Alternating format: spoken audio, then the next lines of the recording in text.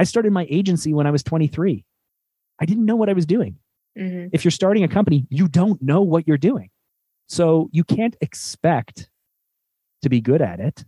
And you can't expect to get everything right. And you can't expect to figure it out quickly. But if you don't give up, if you keep going, if you learn from your mistakes, if you continue to push and grow, I mean, I can't help but feel like success will come. Like it just will come eventually, won't it? Welcome to the Coffee with Courtney podcast. I'm your host, Courtney Marie, web designer and CEO of Courtney Marie & Co.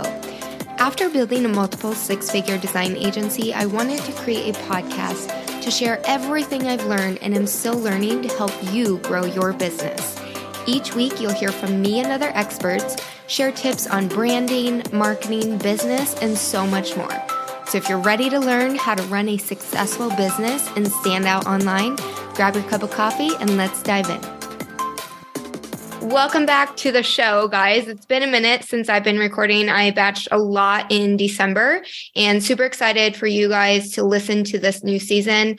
Today, I have with me Mark Drager. We're going to talk a lot about, we're going to get tactical about how to build an agency or a business in general. But I also want to get into talk about burnout, because I've been having a lot of conversations with people in the online space going through this right now. I don't know if it's after COVID, hustling and then struggling with burnout. So we're going to get into it. But first, I would love for you to introduce yourself. Welcome to the show. Oh, Courtney, thank you so much. So I'm Mark Drager. I'm the founder of an agency called Fanta Media that I started in 2006. And what we do is we essentially help entrepreneurs and experts and executives craft the perfect combination of a really unique message, a really killer offer, and the look that they need to show up as to be able to sell more, faster, and easier. I love it. Did you always want to go into that, or did it find you? No. I mean, I went to film school. So I'm a little bit older. I'm turning 40 in a few weeks. And so when I was in high school, I actually wanted to be an architect and an engineer. And then I started facing like senior courses of like chemistry, and even though I like physics and math and stuff, but I just got really scared. Like, honestly, I looked at all the course load. I looked at the 10 years of becoming an engineer and all this stuff. And I was taking this film course and it just seemed like more fun. And so I just got scared, and instead of, I applied to all of the colleges and universities, and instead I just went to film school. And I did that. When I graduated, I worked in television for about a year. I worked in AV sales. I found my way to an internet marketing franchise where I was at the head office in 2005, 2006. And I did that for about a year and a half. Then I went, I'm going to start my own company. And naturally, I went to film school. I was making videos. What am I going to start? I'm going to start a video company. And that's how I got into this. Wow. Was it easy for you to make that switch? Did you have a lot of like resistance of like leaving safety and what you went to school for and now like going into the unknown? Well, so here's the thing. When I started my company, I was 23 years old. My first daughter, who's 16 now, I have 4 kids, but my first daughter, it was the week she was born. And I remember I was holding her. I had taken a week off of work because my wife was having, our first child. And I was like, I've been thinking about it for a while, but I'm like, I really want to start my own company. And I kind of decided, okay, my wife's not making any money. This is kind of silly. My wife's not making any money. We have a brand new baby. I'm not earning a ton of money because I'm 23 and it's like starting early in my career. And I'm like, I'm going to quit my job and I'm going to start this company. And here was the pitch. Like, this is all I had thought about. If I worked for one company and I spent all my time making videos, if I could go and make videos for like 10 companies, I'd make like 10 times more. And that was my pitch to my wife. And that wasn't really the case. But when I started my agency, when I started Fanta, I made videos. And so I went out and I was like, who needs a video? Do you need a video? Anyone who needs a video, let me know. I make videos, right? It's like if you're a web designer, you might say like, who needs a website? I make websites. If you're a graphic designer, who needs a logo? I make logos. And that's really great if people need what you have. Yeah. But but in 2006, we were shooting videos on tape.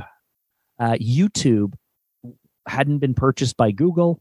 It was limited to I think 2 or 3 minute videos. Facebook was literally just the newest thing that no one knew. There was no social media. And we still had to like take video and make it these tiny little flash files on special servers somewhere. So it's not like I was a little bit ahead of the curve, let's say. And I wasn't a big enough company with good enough work to like compete against the huge agencies. I wasn't good enough to make television commercials or broadcast commercials, which was what people were doing. And so the first few years was really hard because frankly, like no one wanted to spend $10 or $20 or $30,000 on a video then. Mm-hmm. And I didn't know how to explain to people how video would help their business. And so that's good. The reason that today I'm the strategist that I am, and I'm very comfortable not having gone to university, not having an MBA, but basically doing business strategy that affects messaging, affects target audience research. We help connect the dots between how you need to look and what you need to say and how you need to make people feel in order to get them to take action. The reason I got very good at that was because I had to get good at that to save my business. Nobody wanted a video, but they did want a conversion tool, or they wanted to generate more leads, or they wanted to recruit better talent, or train their team, or lower turnover, or do reward and recognition for people hitting the end of their careers. Like I realized that all of these businesses and all these companies and all these entrepreneurs needed a lot of stuff, and video would be a great way to share that, to create a story, to build emotion, to be able to connect with people. And as soon as I figured that out, and when I say as soon, I mean that took me like 3 or 4 years. I was just gonna ask that. Yeah. There was this great recession that kind of happened in between, and it took me a long time. But the first 2 or 3 years, it's like we're almost going bankrupt, and we're not making any money, and I don't know how to sell anything, and I'm kind of slowly figuring things out. But when I figured it out, we were able to go like 350,000 revenue, 650 revenue, $1 million revenue, like year over year over year. And that's what I've now spent the last, I guess I started 16 years ago. It took 4 or 5 years to figure out. So I have at least the last 10 years where I spend pretty much all day, every day, just helping people with the strategy side of things, as opposed to the actual, programming or developing or shooting or editing or any of that stuff.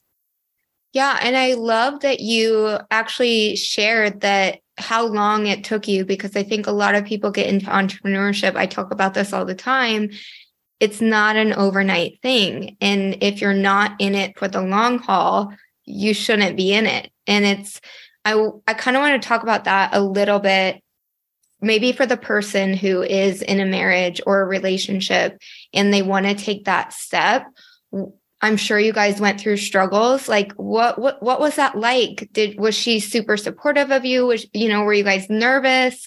Can you talk a little bit about that maybe? And what would you tell someone wanting to take that leap?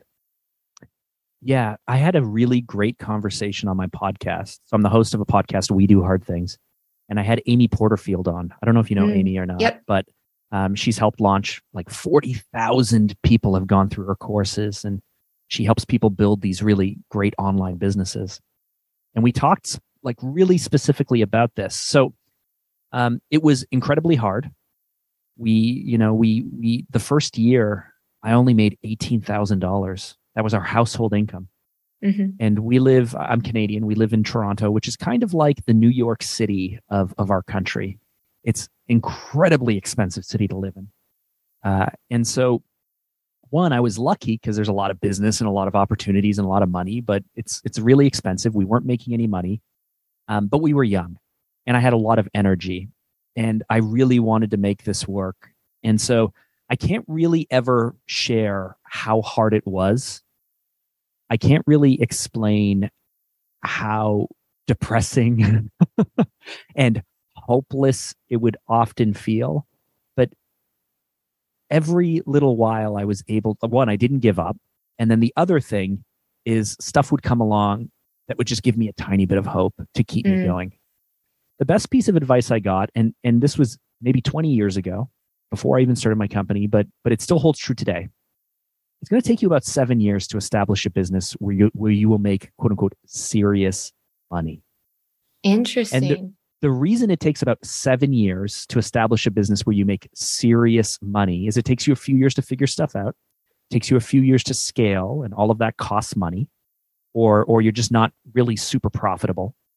And then you hit this point where suddenly you're like, oh, we're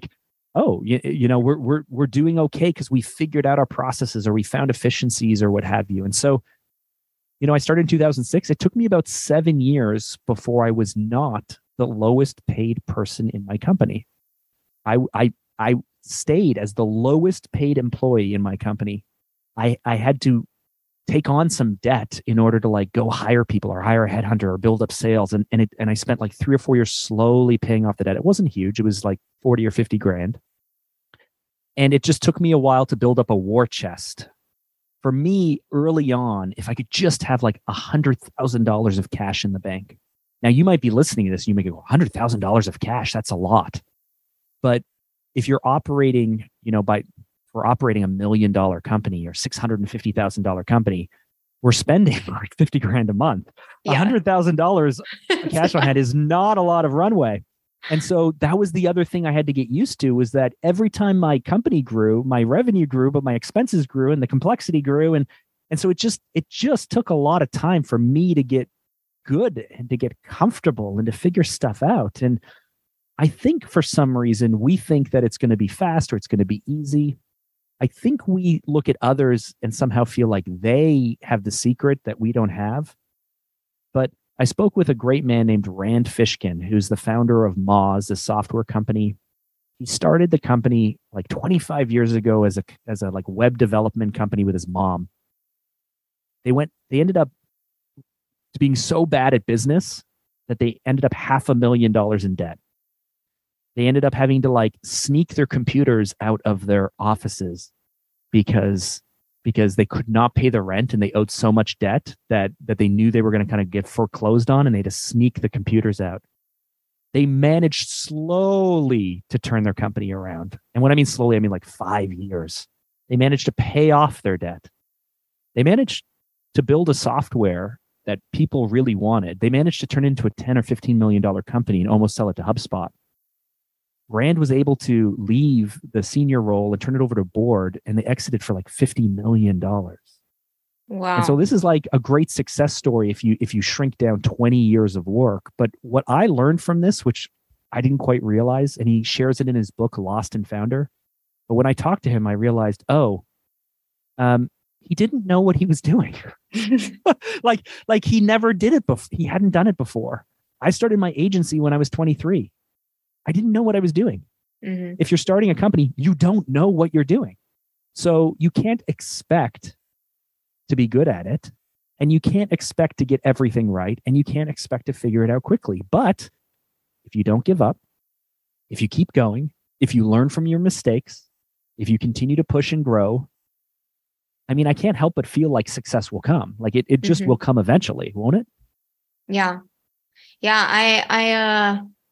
It's definitely a big one because you go to school, and also like going into debt, you go into debt to go to school. Why wouldn't you like invest in coaching or mentorship or whatever it may be to build a business or outsource?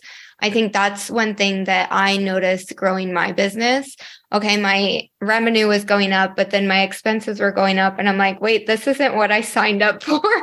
And so then you have to, you constantly have to reassess what your expenses are. And it's just you learn and grow on this journey every single day.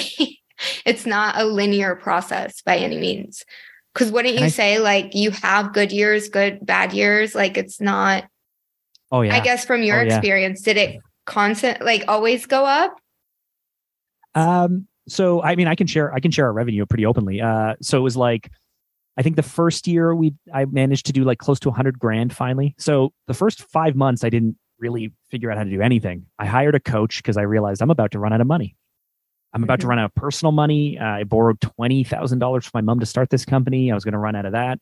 And so we hadn't really sold anything. So when I did 100,000 revenue in our first year, that was really just in 6 months after hiring a business coach and going, oh, I need to figure out how to sell something. And then I think we did 180 the second year. And then we may have been a little over 200. And then the Great Recession happened. And there was, that year, like talk about hard. There was a time where for 3 months we had 0 projects. Wow. 0 work, 0 projects, 0 sales, like nothing. What were you feeling during that point? So at that point I was 3 years in. So I was maybe 25 or 26. My wife and I had 2 kids. So the second kid we had at the time had just been born a few months earlier. And we bought our first house right before the recession. And so now I had a mortgage and I had 2 kids and my wife, and no one's working. And the real depth of the recession for people who, 2008 is kind of when things go a bit rocky, but in January, February, and March of 2009, it was terrible. And I remember calling my mom up. I remember calling her and I said, I have like nothing to show for the last 3 years of effort and work. I don't really have like a portfolio. I hadn't really done anything that felt like it was an accomplishment. We had used up all of our money at that point. And I'd constantly been banking on like the future. That's what we entrepreneurs do. We invest in ourselves, or we bet on ourselves because we know we can sacrifice today for a greater tomorrow. Most people won't do that. Most people will not sacrifice today for the better tomorrow. And that's why they don't end up with the better tomorrow. So I spent 3 years sacrificing. I watched my friends go from like patting me on the back to, them catching up and passing me in income, being able to do stuff. And I called my mom and I was like, I don't know. Like, what was it all worth it for? And she said, listen, Mark, just stop and go do something else. Like, there's no shame in having tried. Like, just go do something else. And I said, yeah, but I feel like I'm always going to regret that I only gave this like 2 or 3 years. So I said, let me just give this one last kick at the can. And this many years later, it's still that kick, right? I went out, and because we just bought a house, we took on more debt.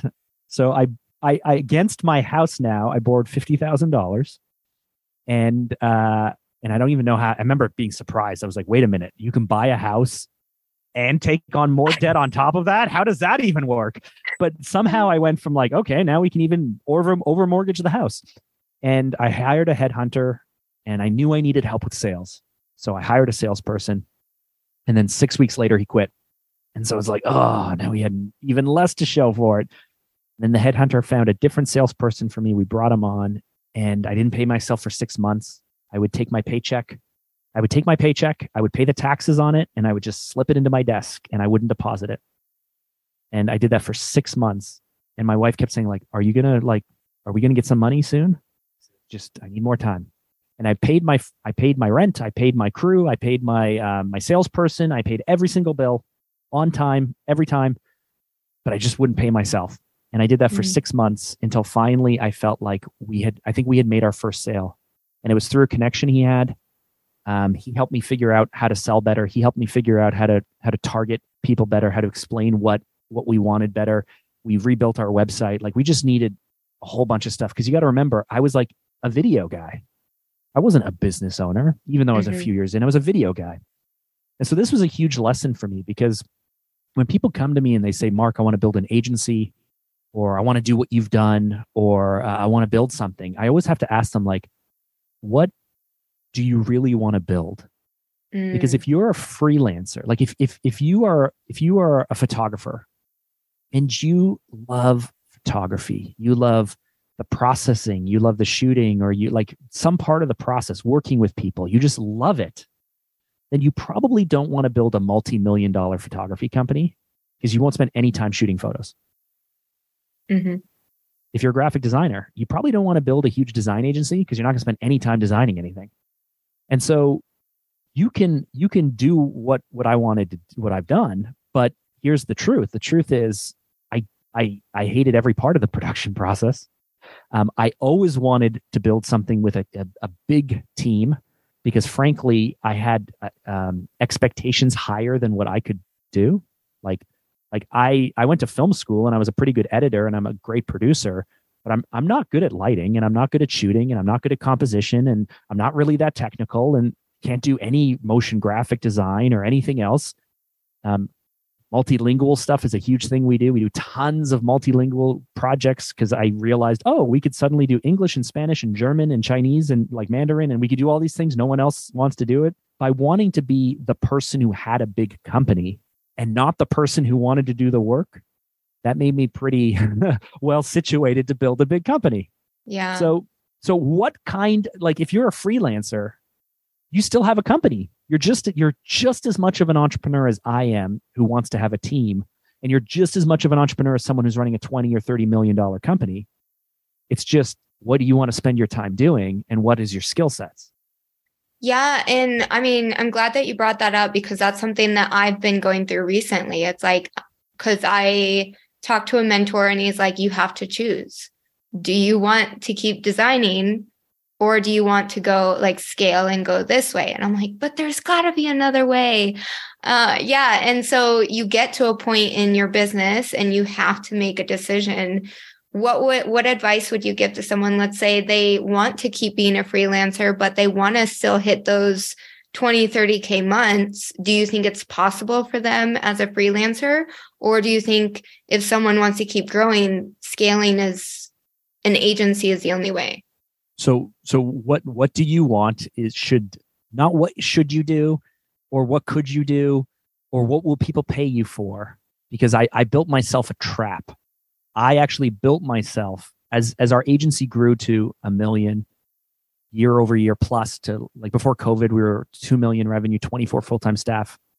I was spending a lot of time on stuff that I didn't enjoy. I'm talking legal, finance, admin, negotiations, admin, hiring, firing. I'm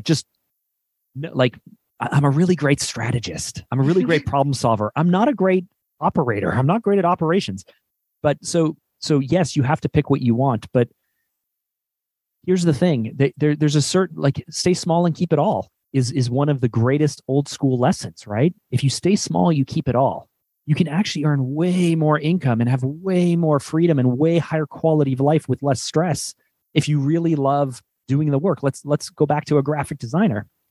A graphic designer who loves graphic design, you can keep your volume low. You can move up your rates. You can become a niche player. You can work anywhere in the world, and you can build a non-crisis business where you don't have clients constantly calling you and constantly freaking out. You can do that. Or if you want that 20 or 30K a month all the time, you can bring on a few juniors and you can start to outsource the work to them. But now you're moving into a creative director role, right? And that's still an important role.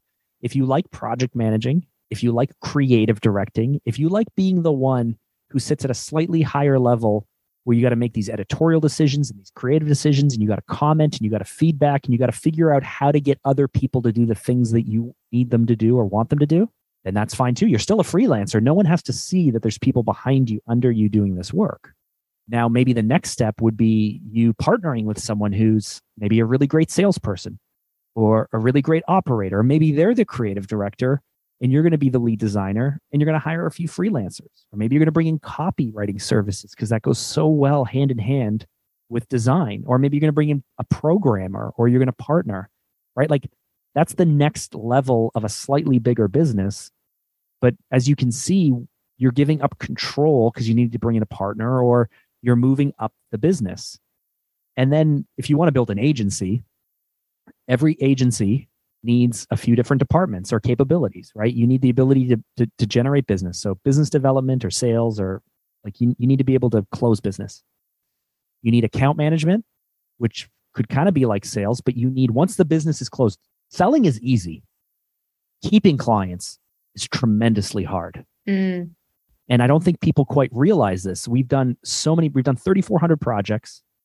We've done like a little over 13 million in revenue, where people have paid us to produce stuff for them. And so I always say, like, if you're a great project manager, you do not need strong account management. If you're a great account manager, you don't need strong project management, because account management is just helping reframe and talk people through the challenges and make sure that they're cool. And it's just like you're constantly on like damage control kind of and repositioning all the time, which means things can be super sloppy because you're so good at making people feel like this is all part of the process. This is awesome. Don't worry about that. That's cool. I've got that. No problem. If you don't have great account management, like you're not telling people what's going on or why it's happening or what we're thinking or all the work we're doing behind the scenes or everything that went into the project and continually building value, you got to have great project management then. Here's the work back schedule. Here's the date. Here's the next step. Here's what we need. Okay, so an agency needs to be able to sell, needs to be able to have accounts or project management. And then it needs to be able to actually do the work itself, like actually deliver the work, whatever that might be. And if you look at every business, these are kind of the same things. But this is just on the client delivery side. Now you have operations and you have finance and you have accounting and you have hiring and you have firing and you have culture and you have all of these other things that go into running any type of business you need to run. And so you have to decide what kind of business you want, what you want to spend all your time doing, and really the areas that are your skill sets. I've learned I'm really great at account management and selling. Not very good at project managing, even though I can do it. I'll create a Thank really goodness detailed for ClickUp. I just don't like chasing people, right? And I don't like chasing people, and I need everyone on my team to chase me all the time. It's funny. I used to feel like a hypocrite, and then now I realized, oh, I'm not a hypocrite. I own the business. I get to do whatever I want. It's a little hypocritical. Wait, do you know your Enneagram number? Yep. What are you, a 7? I'm a 6 with a 5 wing. Actually, I'm okay. the least likely to be an entrepreneur. And on my in my Myers-Briggs, I'm an INTP, which is also the least likely to be an entrepreneur. Interesting. Which doesn't make me feel good because I'm afraid of everything. Like 6s are, I don't know how deep into the Enneagram you are. I'm super, super deep, but 6s are afraid of everything all the time. Well, isn't 5 like super analytical? So you analyze everything? Yeah, like and very energy focused, super energy focused. So 5s are like, if you go to the airport or a conference or something and you have your cell phone and you know that you can't plug it in for the whole day, you don't want to waste your energy, your cell phone battery on stuff that if later you might need it. 5s are so energy focused that when something new comes along that they did not kind of anticipate, like they didn't anticipate putting energy into or time or focus into, it throws them off like crazy. And then on top of that, they're always kind of like storing energy in the background just in case they need it later. And so I'm a 6 with a really heavy 5 wing. Wow. What? So not to go too deep into what this. are you? What are you now? I got to know. I'm a 1 wing 9. Oh, perfectionist. Yeah. Ooh, 1 wing 9. You're in the anger triad, which but like I've noticed a switch. Like I was in the unhealthy one stage, and once I got to like the healthy, I became more like a 9. I'm like, wow, this is so much more freeing. Does our audience know the Enneagram? Or are they from like, yes. You talk about it enough? Okay, great. Yes. Yeah. I did a whole like episode with my life coach on it. So we are always geeking out over it. It comes up in conversations just in life. Like, oh, what's your Enneagram? So I don't have I have the book back on my shelf, but I got into the Enneagram through, I don't even remember who it was. It was some old podcast, like over 10 years ago. And at the time, Ian Cohen's book, like A Road Back to You, hadn't been written yet. Like a lot of books, and it hadn't quite exploded. So I have the textbook, like I have the original textbook, and it was like, I'm flipping through it and trying to make sense of it. And then when Susan Stabile, I think Suzanne Stabile's her name, came out with the podcast and I started getting into it more, I was like, oh, this is so much easier to understand than reading a textbook on it. Yeah. Yeah, well, and it's so helpful to be able to have conversations with people, and then also goes into hiring, which I always recommend, like having, I don't know if that's, someone asked me if that was legal to have people take personality tests. And now I'm like, I don't know. I don't know. I mean, that might be on a state level. We do use the Enneagram, but we don't have them take tests because the Enneagram is notoriously inaccurate. Like 70 or 80% of people who take one of those tests misidentify, because it's not about the actions that you take, it's about the intentions behind the actions. Yeah. And so we are all human. You know, my wife is a 4, and I'm a 6, and yet there's some way things we're so similar with, but she's in, you know, she's in the shame triad, and I'm in the fear-based one. She's lives in the past, I live in the future. And the reason why we do what we do or think what we think is so different. This is the trouble with the Enneagram. It's like so enlightening once you hit it, but it's not about what you do or what you feel, because we're all human. It's about the motivation and intention behind what we do and feel that is really unique. And so what I do is I have a series of questions from having listened to so many podcasts that I realized I can ask. I ask a bunch of different questions, and then I can usually figure out. You're like, I think you're this one. Yeah, I won't even tell them because they won't know. But in an interview process, I'll actually start to ask leading questions. I'll start to say things like, I'll start to say things like, gosh, does it ever bother you that it feels like you're always there for everyone? Like you're always putting everyone first. You're always giving them space. You're always cheering them on. And yet no one ever goes, okay, you know, it's now your turn. Like, what do you want? Courtney, it's your turn. What do you want? Yes, I've been waiting for that question. No, just kidding. Well, so I know that if you're a 9, that 9s live their life kind of on standby. They are some of they're peacemakers. They're some of the greatest people to have for you. They're great cheerleaders. They're always hardworking. But there's this anger, the seething anger under the surface because no one puts them first. Because if you look at all the other numbers, none of the other numbers would think to put number 9s first, because none of the other numbers need to be put first. They self-advocate. But a 9 won't self-advocate because they are waiting for someone to say, it's now your turn. Yeah. No other number would think to say it's now your turn because we all just tell people what we want. Yeah. 9s won't tell people what they want, which is so frustrating sometimes. So if you love a 9 and know a 9, you need to say, what do you want? Like it's your turn. But if you don't know that, then you won't. Or if you're a 9, you need to be able to say, you know what? There's nothing wrong with self-advocating because everyone else does it too.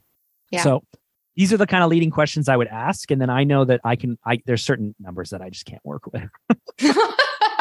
Wait, is one of them?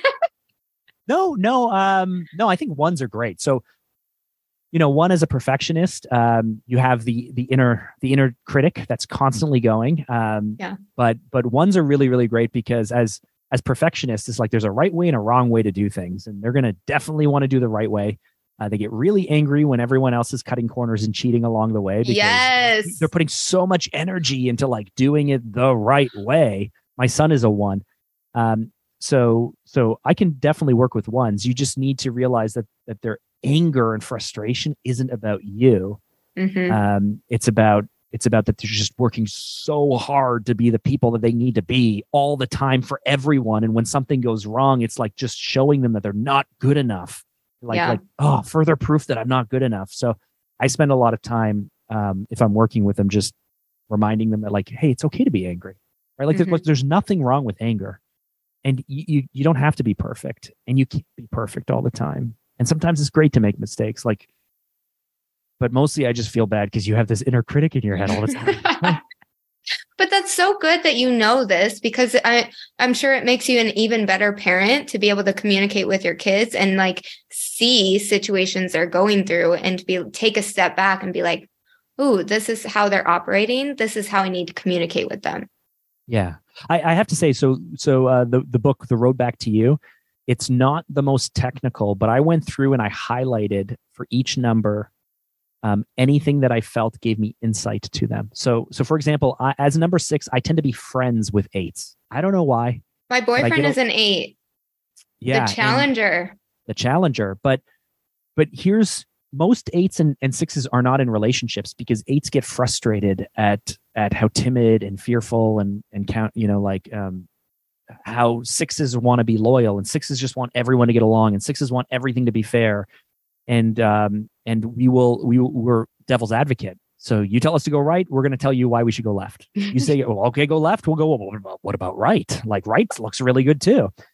And so eights tend to just get like so frustrated with us. But for whatever reason, I'm friends with a lot of eights because I love their courage and their determination and the fact that they can just decide they're going to do something and they just do it in this like almost clueless kind of way. Like just, they're like, yeah, I decided to do it. So I went and did it. Yeah. And I'm like, well, what about, did you think about this? Things that could go wrong? And what about all these things? And so I'm friends with eights. I don't even remember where I was going with this. But I love it. I'm friends with eights, a lot of eights, but oh yeah. So I went through the book. I went through the book and like looking at eights, I realized, oh my goodness, like we've spent the last 10 years in marketing and entrepreneurship telling people to be vulnerable. Eights, who make up the vast majority of entrepreneurial leaders, are anything but vulnerable. They worry. This is again like the nines won't self-advocate. And none of the other numbers will go to 9 and say, it's now your turn, because none of us would think of it. Eights won't be vulnerable because they worry that if they share too much with you, you will take that and use it against them. You will use this vulnerability to hurt them. None of the other numbers would think to do that because none of us would take these, maybe a number 2, but none of us will take these things and then proactively use it to hurt people. So we would never think that this is the weight that they're carrying. My father-in-law is an 8, and he is one of the hardest guys to work with. But let me tell you, if you're in trouble, he's like the first person to have your back. Yeah. It doesn't matter if he agrees with you or not. Just out of principle, he will have your back and agree with you. And so when I started to learn of the weight that 8s carry, like my heart like breaks for just like imagining living that way, imagining living as a 1, where you feel like every single thing you do is a reflection of whether you're good enough or not, if you're in an unhealthy place. Living as a 3, where as you walk into every room, you scan the room, you get a sense of who you need to be in that moment to help others, and you become that person. But if you spend all your time becoming the person you need to be for everyone else, you don't know who you really are.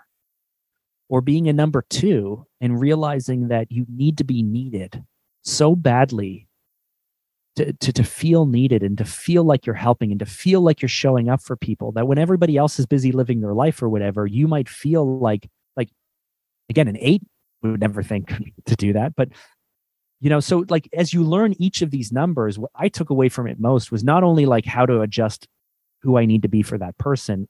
I'm not really great at it yet, but mostly it's like, oh my goodness, we are all carrying so much. And we're all different. And like sucks. We all operate different.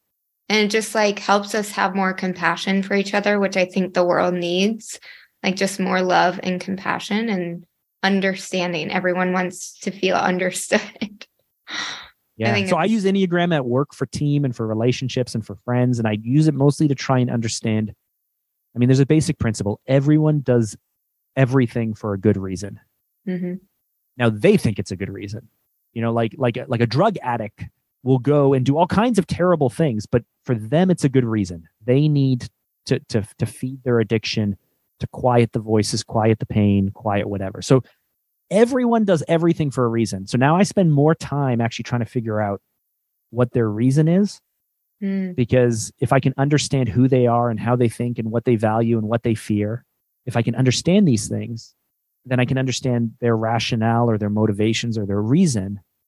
And then I can either go like, well, I don't agree with that and just let it go. Or I can go, okay, I could see how they believe something I don't believe. I could see how. And now this is going to come all full circle. This is me being a number 6, playing devil's advocate. And this is what makes us great brand strategists. Because now if we think about a sales or a marketing or a branding situation, all of the stuff I've been talking about can be applied to build a great business, to create offers, to position your company, to sell whatever you need to sell. It's all the work I've done in Enneagram, or the work I've done on myself, or the work I've done with thought leadership or psychology or sociology or studies, or all of that stuff has just simply made me a better marketer. Yeah. Okay. You mentioned a book. Do you have any other, because I know our listeners, they love the Enneagram. Do you have any other resources that really talks about the why and motives more? The Enneagram Journey podcast, I would very much recommend. It's hosted by Susan Stabile, who is the co-author of The Road Back to You with Ian Cohen. And it's all interview based. It's all story based. But if you listen to it enough, at least for myself, I was able to, as I listened to it over several years, I would pick up these little things and I would see these common elements and I would start to connect dots. And that's where I got most of my questions from. When I'm able to assess who is what. One of the questions she likes to give is, so here's a question I always give for number sevens. I don't tell them it's for a number 7, but, so let's imagine, Courtney, that it's Thursday night and you're going out to the movies and you're seeing a new movie. You're going out with a group of friends and you have a great time. It's amazing. The next day you're at work and a different friend who wasn't in this friend group who saw the movie with you was like, hey, we're going out to the movies tonight. It's the exact same movie that you saw the night before. Do you tell them, I just saw this movie last night. Have fun, guys. Or do you go, hey, what time? Let me know and I'll be there. That question I got from Suzanne, I got from this podcast, because frankly, a whole bunch of numbers would be like, have fun. I just saw that movie last night. But a number 7 doesn't care if they're going to go see the same movie. They frankly don't. It's a totally different friend group. It's an experience they might miss out on. They got to be there. Yeah. That's so funny. Oh, I'm so glad that we talked about this, because I'm going to go to those resources and start listening to the podcast and get the book. Yeah, it's fun. I love it. Okay, so coming back to full circle to, I know we have a few minutes left, but I really want to get into, can you share some of the struggles, maybe 1 or 2 struggles that you went through in the beginning? I know we talked about that, but then how did it change when you built a multi-million-dollar business? Like, how did those struggles, how are they different? How are they similar? Yeah. So the initial struggle that every business has is, how do I sell stuff? We don't think that that's our challenge, right? We think, oh, what does the website look like? And what's our tagline? And what do we say? And how are we going to deliver it? And what if we're not good enough? And like all these things. But if it's a product business, if it's a service business, if it's B2C, if it's B2B, it doesn't matter. Your number one challenge is, how do I sell stuff? And it took me a long time to figure that out. And we are currently going through a bit of we're going through a huge shift in our agency, because COVID destroyed our agency, just destroyed our revenue.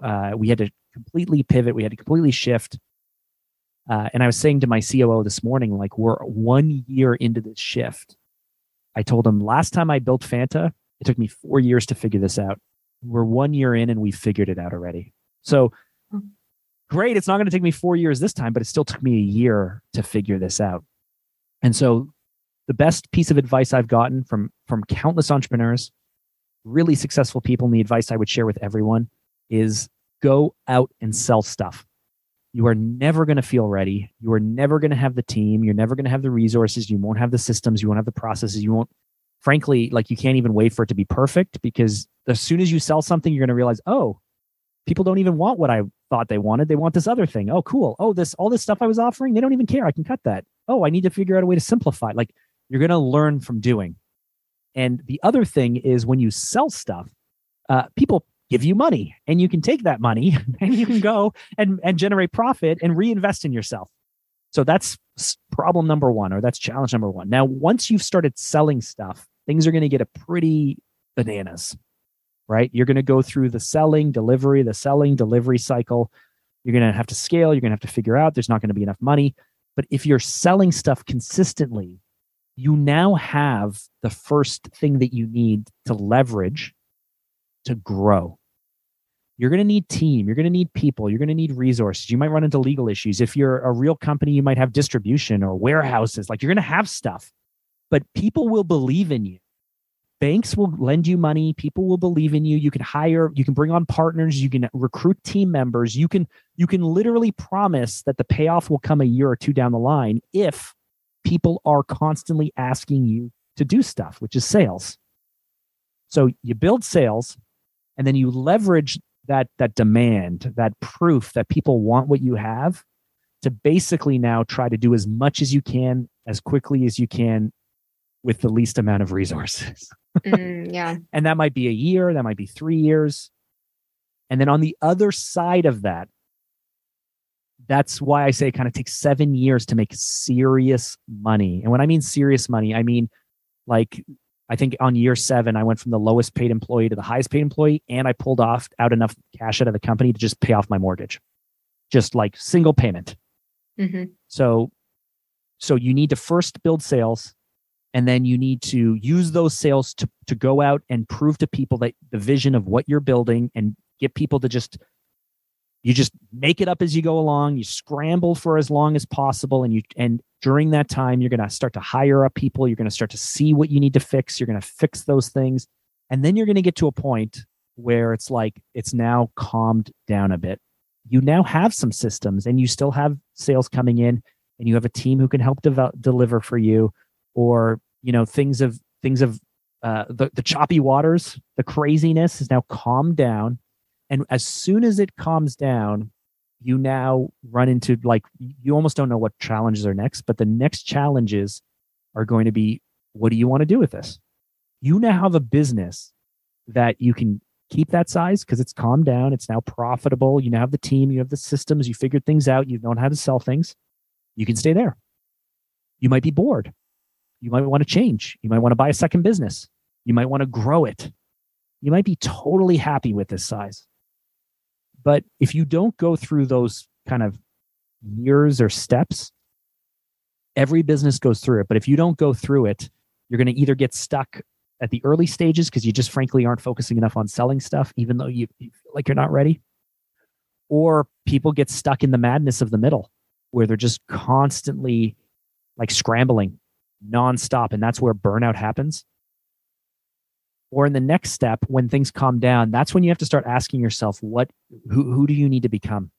If you need to become more of a CEO or a leader, if you need to bring on, maybe make some uncomfortable investments in operations, or a COO or a CFO for finance, maybe you need to get uncomfortable and start acquiring your competitors, like buying other businesses and rolling them into what you're doing.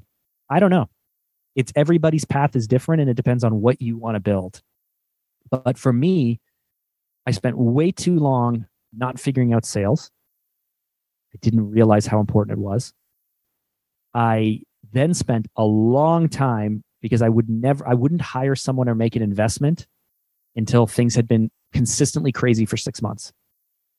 So here's an example. Like, I wouldn't hire another editor until I was editing like pretty much every night until 2 a.m, every single day, 7 days a week for 6 months straight. Because I was so sure after the recession, I was so sure that this was just a fluke, or this was a little window of time, or we were just getting lucky.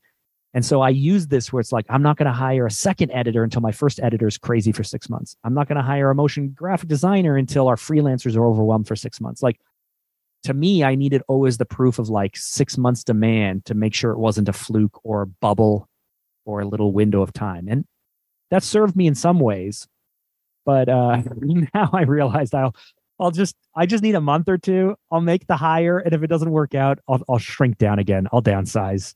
I didn't think that way the first time, and so it was many years of just craziness. And then the next challenge was, what's my role in this? If I'm not doing billable hours, if like I used to know as a freelancer, as an employee, or as someone who was running a small business, I knew that every hour I was delivering for a client, I was making money. But if I had, as soon as I hit a team of 7 people and I pulled myself out of the delivery process, I suddenly in my head went from someone who was making money to someone who was now drawing a salary out of the company and not helping the company make any money. What does that mean? What do I do? What is my value that I bring? Am I comfortable even with that? And so all of this stuff takes a ton of time to work through. But here's what I'll say, because I've made it sound pretty rough, but this is what's amazing and awesome about it. Life is, as short as life is also very long. This will prepare you for any career you choose to go down, any type of company you choose to go down. Once you've been through it, I've now been through 2 recessions or 3 recessions. Who would have thought a pandemic would have happened? And I survived that. I have to believe that I can pretty much navigate through anything that's thrown our way now. Mm-hmm. And so I'm getting more confidence. I've seen it before. Every time that I've had to rebuild, and I've had to pivot and rebuild now maybe 4 times. The first time was 4 years figuring it out. And then like now it's only a year for us to figure stuff out. And so it's getting shorter and shorter and shorter, which is amazing. And here's the last thing that no one really talks about. We all want really awesome things, right? Like maybe you want freedom of calendar or schedule. Maybe you want freedom of income where you never have to worry about money again. You can do whatever you want. Maybe you want to be really well connected and have like a great network. Maybe you want your podcast to have 1 million or 2 million subscribers. Maybe you want a TV show. Maybe you want to have a company worth $50 million. Maybe you want to have whatever. Like pick what you want. Whatever it is you want, you can't get unless you're the type of person who can show the world that you can build something. And people don't talk about this, right? Like when I'm on my 3rd podcast now, and frankly, my network and my guests that I have on We Do Hard Things are pretty bananas. Like frankly, the people we have on, if you look at our numbers and other things, they're solid. But frankly, the people we have on are way higher quality in class than I deserve to have on my podcast. But the reason I have them is because I have a really great team. And the reason I have a really great team is because when I put the team together, they saw that I built an agency. So they know that I was capable of building a $2 million agency. They know that I've run my agency for 16 years. They know that I've worked on 3,400 projects. So even when I'm feeling doubtful, or even when I'm not sure about myself, the fact that I built it once gives me more credibility than the person who has a dream of building something the first time. That's so good. And people don't talk about that, right? They don't talk about it very much. Instead, they go like I want my podcast to be awesome because we're working towards a Netflix special or a YouTube show, or like we're working towards something that's more like Discovery Plus documentary style. I want to travel the world and meet the most interesting people. But I'm not going to get that show going from school to that, or from quitting my corporate job to that, or what have you. But me being able to build a really great agency and a really great company and earn enough money to maybe self-produce a pilot, and then use that pilot to be able to pitch this and pitch it. Like everything that I will have in my future and everything I have today is because I built the company the first time. And I can leverage that until the day I die. And nobody talks about that. They don't. I mean, I haven't heard anyone say it like that. And that makes a lot of sense. Because if you can build something, you can build another thing. And then, like you said, you pivoted 4 times. Well, if you made it work once, then you'll be able to do it faster and faster the next time. There's so much that you learn in building anything, really. Yeah, like let's look at someone like Daymond John, right? I love his books, right? Shark Tank guy, founder of Fubu. If you go through Audible, he's got some great biographies and stories that break down his stuff. But I'm not going to talk ill of Daymond John. He seems like a really great guy. But in his book, he talks about the fact that a few years ago, he was invited into a room in San Francisco or South by Southwest, I think. You're in Austin, yeah, right? Yeah. So he was invited into a room in South by Southwest with like the world's 100 greatest VCs, entrepreneurs, and minds. And they went around the room and talked about where they thought the industry was going, just industry in general. And he goes, in his book, he says, I shared my thoughts, but I realized as I was sharing my thoughts, like it was table stakes. Like it was unimpressive. It was not that revolutionary. And he could not keep up with the way that these people were thinking. Now, so there's 2 ways to look at this. Daymond John has respect because he's well connected, and he's well connected because he has the TV show. And he has the TV show because he built a great company. And he built a great company because of all of his hustle and all of his drive and because of where he was and what he did. And the FUBU story is bananas. If you haven't heard it, you have to go back and listen to it. But frankly, he didn't have what he needed to be in that room today. Like, he didn't bring the most interesting information to drive the most value to that room that day. And he talks about that. He's like, oh man, I got to really up my game and surround myself and do all these other things. But he got invited to the room because of what he had built the first time, which led to the second thing, which led to the third thing, which led to the fourth thing, which led to the fifth thing. So go build something, build sales, figure out how to deliver on those sales, get everything stable, and that will give you the foundation you need for freedom or for income or for time or just leverage it to the next thing. And if you connect enough of those pieces together every 5 years or 10 years or 20 years over the course of your life, you'll find that you'll look back on having one of the most adventurous and successful lives ever, simply from moving from thing to thing. But you have to just keep building, give yourself room to crush something or have COVID happen and fail a little bit. And then you just come back and yeah. I love that. Real quick, I do have a question about burnout because it's just talked a lot about, especially like online content wise. Do you have any tips for burnout? I'm sure as many years as you've had the agency, you've probably experienced it. What's it feel like, or what would be the difference between feeling bored or burnout maybe? And like, how have you worked through that? What a great question. Boredom wrecks more businesses than anything else. And I've realized that I have ADHD. Most entrepreneurs do. Yeah. I get bored incredibly quickly. And I said to my team last week, it's so weird. I'm as afraid of change as I am. I'm so addicted to change that I change things that don't even need to be changed just because I'm bored.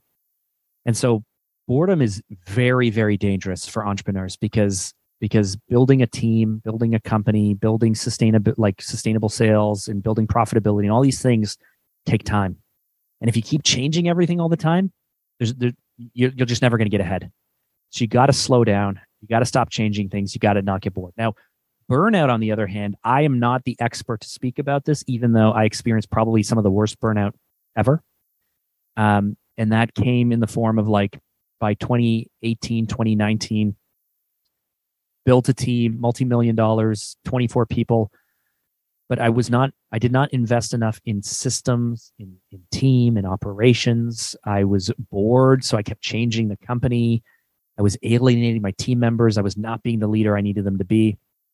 And as I continued to try to make it better and more interesting and different, and how do we customize, blah, blah, blah, I kept going into things that I could do, my strengths, but my team wasn't ready for any of these changes and they couldn't keep up. So the more we did, the more I had to just let them do their thing and ignore them because I was so busy doing my thing and scrambling. And I don't know how to explain it other than it not only hurt the business, it not only alienated my entire team. It got to the point where it's I frankly had to burn the agency to the ground because I had been such a poor manager or leader for my team that they were completely disattached. The culture really suffered. We weren't delivering the quality of work that I wanted to deliver. I was apologizing to clients all the time because, we're doing 180 or 200 projects a year and we have 30 to 40 projects on the go at any given time. And every time a mistake happens, I'm the leader. So I'm calling to say, I'm sorry, client. I'm sorry we made this mistake. And when that's going on for a few months, you can kind of grit your teeth and get through it. But by a year or two of just all these little mistakes, and they're all small things, but it's still the buck ends with me. Work was not fun. I didn't want to go in. I was having panic attacks. And so the reason I'm not great to talk about burnout is even though I realize now that I had it, I didn't know that at the time, other than I said for about 1.5 to 2 years privately to my friends and my wife, I don't want to do this, but I don't know how to replace my income. And I would say if I can just replace my income doing something else, I would do that. And that's not the right way to think about it, actually, because that's very short-sighted. It's to assume that I can make this big change in my life, but have it not cost me anything and not sacrifice anything. And it was only COVID hits 2020. It's now spring of 2021 where I finally go like, I can't do this anymore. And I don't care what it costs. I don't care what I have to do. I don't care what I lose. Like total rock bottom. Like I can't do this anymore. And I was so burnt out of thinking about advertising or marketing or production or delivery or team or being an entrepreneur or anything. It's just like I did not want to be responsible for other people's budgets or projects anymore. Like I just could not carry that weight of responsibility anymore. And so let's put this into perspective. You know, I started probably getting burnt out in 2018. It's 2021 that I'm finally realizing that I'm hitting rock bottom. That's a lot of years of struggle. And then when I hit rock bottom, it took me 6 months of kind of hating everything. Like I wouldn't even put on, I have these hats that say Fanta. I couldn't even bring myself to wear the hats because it just felt like I hate this thing so much. I can't even represent it. And then in the fall, I sat with a friend and he said, Mark, you know, like you're really still really good at this. And, you know, you don't have to build a business the way you built it. You don't have to operate it the way you operated it. You don't have to do everything that you said you once did, right? Like figure out what you loved about it and what you're great at it. And just only do that and do nothing else. And so that then took me 3 or 4 months to figure out. And that takes me to last year when I said it's now taking us a year, right? So 2018, I've really started getting burned out. 2021, I was like, I cannot do this anymore. No matter what happens, no matter what it costs me, I am out. Pulling the ripcord on the parachute, I am out, guys. 6 months for me to realize maybe I could do something. 6 months for me to figure out what that could be. And then 1 year for us to figure out how to repackage it, resell it, rebuild the team, and do all of those things. That's a lot of time. Could I have done it faster? I don't think so. I just don't think so. And so what I want to be careful of is like myself or like Rand Fishkin building his company, anyone listening who's starting out, you don't know what you don't know. So you can't proactively fix these things. You have to build it. You have to make a mess. It has to get bad enough that you're willing to fix it. And then you have to do the hard things to fix it. But every really successful person has gone through this cycle. They've used energy and heart and hustle and just frankly youth to drive something forward and to push it forward. Some people give up too fast. Other people hold on. The people who hold on figure things out. They build sustainability, and that's great. But maybe it's crazy. Maybe they're swarming. Maybe everything's on their shoulders. Some people get stuck there forever. Other people go, no, you know what? I want to build something bigger. They build something bigger, but they don't realize what they're signing up for. And then they get there and they realize they hate it. Some people stay there. Other people go, I hate this. I'm the entrepreneur. I'm the owner. I'm in control. I can do anything I want. And they blow it all up and they give themselves freedom. And when whatever they choose to go on to next, they choose not to make the same mistakes that they made the first time, but there is no way to know that unless you made the mistakes the first time. And that's where I am now. Now, I might end up having to blow up the second thing or this third thing. I might make mistake after mistake. I'm sure there's lessons I haven't even learned. There's ways that I haven't even done this. But guys, like this is what entrepreneurship is, and this is what life is. And there's no way around this. So just like embrace it. This is what we all go through that so few entrepreneurs talk about. Yeah. I learned something just within that. So thank you for sharing that. Because I think that's where I'm at, just full transparency in that phase of I hustled the first year and a half. I scaled so fast that I didn't even know what was happening. And then like now it's to a point where what do I want this to look like? What do I want? And now you get to choose. And you don't have to build it from the hustle mode. And I feel like a lot of people are going through that, or like people that I know, friends in the space, we all started at the same time. It's like we all went to school together and then like we're all going through this phase. And it's just an ever evolving process. Like you're constantly learning. So That's totally it. We're all in these cohorts. I'm like maybe like a grandfather in this space compared to you Yeah. guys, but like there's all these things that I thought were true that aren't even true. Like I didn't realize until COVID hit that my company could shrink as much as it did, and we could survive. We lost 70% of our revenue. Wow. We went from 24 team members to 5. And I mean, at first it was like embarrassing. I'm not embarrassed by that anymore. Like I'm not embarrassed to lose revenue. I'm not embarrassed to have unprofitable years. There was a year where we lost a few $100,000 cleaning stuff up. Doesn't bother me anymore. There was a project that we worked before COVID that was worth like a little over $400,000. I spent a year securing that $400,000. We got into our bank account in February of 2020, a little over $400,000 for this project. It was supposed to start in March of 2020, but got put on hold because of COVID. And by the summertime, we still hadn't really figured out what we were going to do. And we're sitting on this money. And in the meantime, my team was shrinking. My clients were leaving. We were losing everything. I realized that I can't deliver this project profitably. And even though $400,000 sounds like a lot of money, what we were delivering was really complex. It was a national campaign for a huge national government pension plan, right? Like it was a very complex project. And I didn't know what to do. And it's like, I finally went out with my wife for her birthday, and we're climbing down a ski hill in the middle of the summer. So it's like we're just walking down the ski hill, and I go like, "Oh, I've got to give this money back." It's just I have to. Like, there's no way for us to profitably deliver this. So either my client will force me into bankruptcy, or I can figure out a way to steal the money, which doesn't frankly feel right to me. Or I can call up my client and do the hard thing. We do hard things is my motto, right? That's my podcast. And it's not about running a 10K, which it could be, but it's the hard things we have to do. And so I have to call up my client and I have to say, listen, this is maybe embarrassing and I'm sorry, but I can't deliver this project for you. So either we keep the money and you sue us, we keep the money and you forgive us, you force me into bankruptcy, in which case we will use up the money but not be able to deliver anything. Or we figure out a way for me to give you the money back. What do you want to do? And I was embarrassed and I did not want to make that call. But guess what my client said? Mark, are you okay?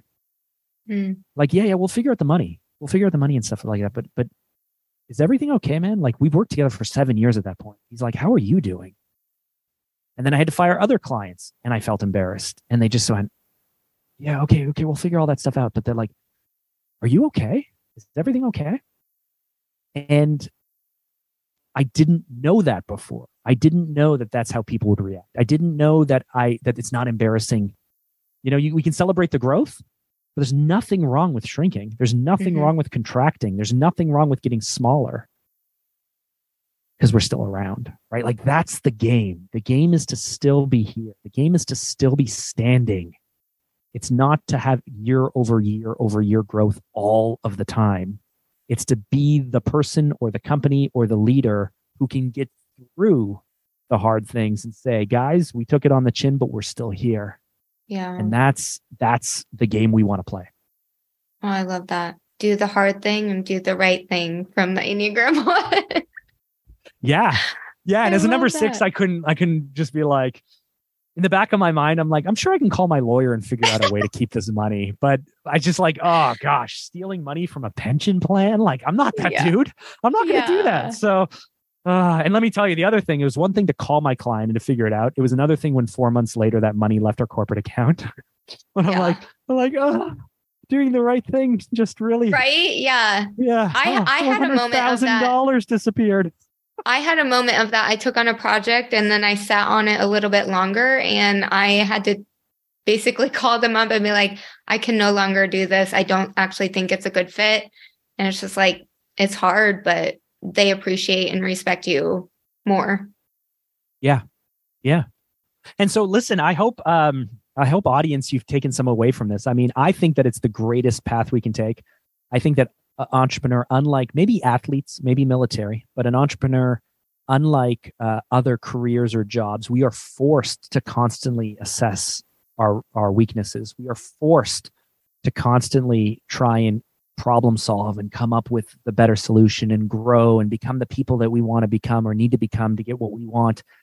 And so I think it's like just a never ending process of like growth. And frankly, like at a pace that no other career seems to have. And so I love it. I think it's the greatest thing. I don't think it's for everyone.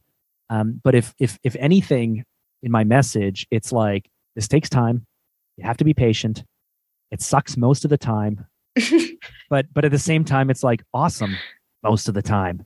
And it's on you to reduce as much suck as possible because no one else is going to do it for you. And it's on you to shape this into the thing that you really love because no one else is going to do it for you.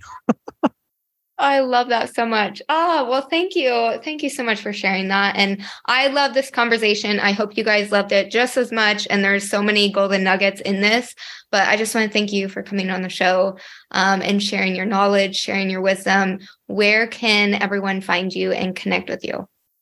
Well, if you want to check out the podcast, We Do Hard Things, head over to YouTube. It's on the audio apps as well, but We Do Hard Things with Mark Drager. It's a pretty kick-ass YouTube show. And if you want to connect with me one-on-one, head over to Instagram. My handle is @MarkDrager. Send me a DM. Let me know if this hit you in the feels. And there's no bot, there's no funnel, there's no VA. I'm really bad at social media. So send me a note, and it's like me responding. I love it. Well, thank you so much, Mark. Thank you, Courtney. As always, thanks for listening. And if you love this podcast, don't forget to subscribe or leave a review on iTunes and share it with a friend or on Instagram to help support the show. If you want additional resources to help you grow your business, you can find them on my website at CourtneyMarieCo.com or below in the show notes.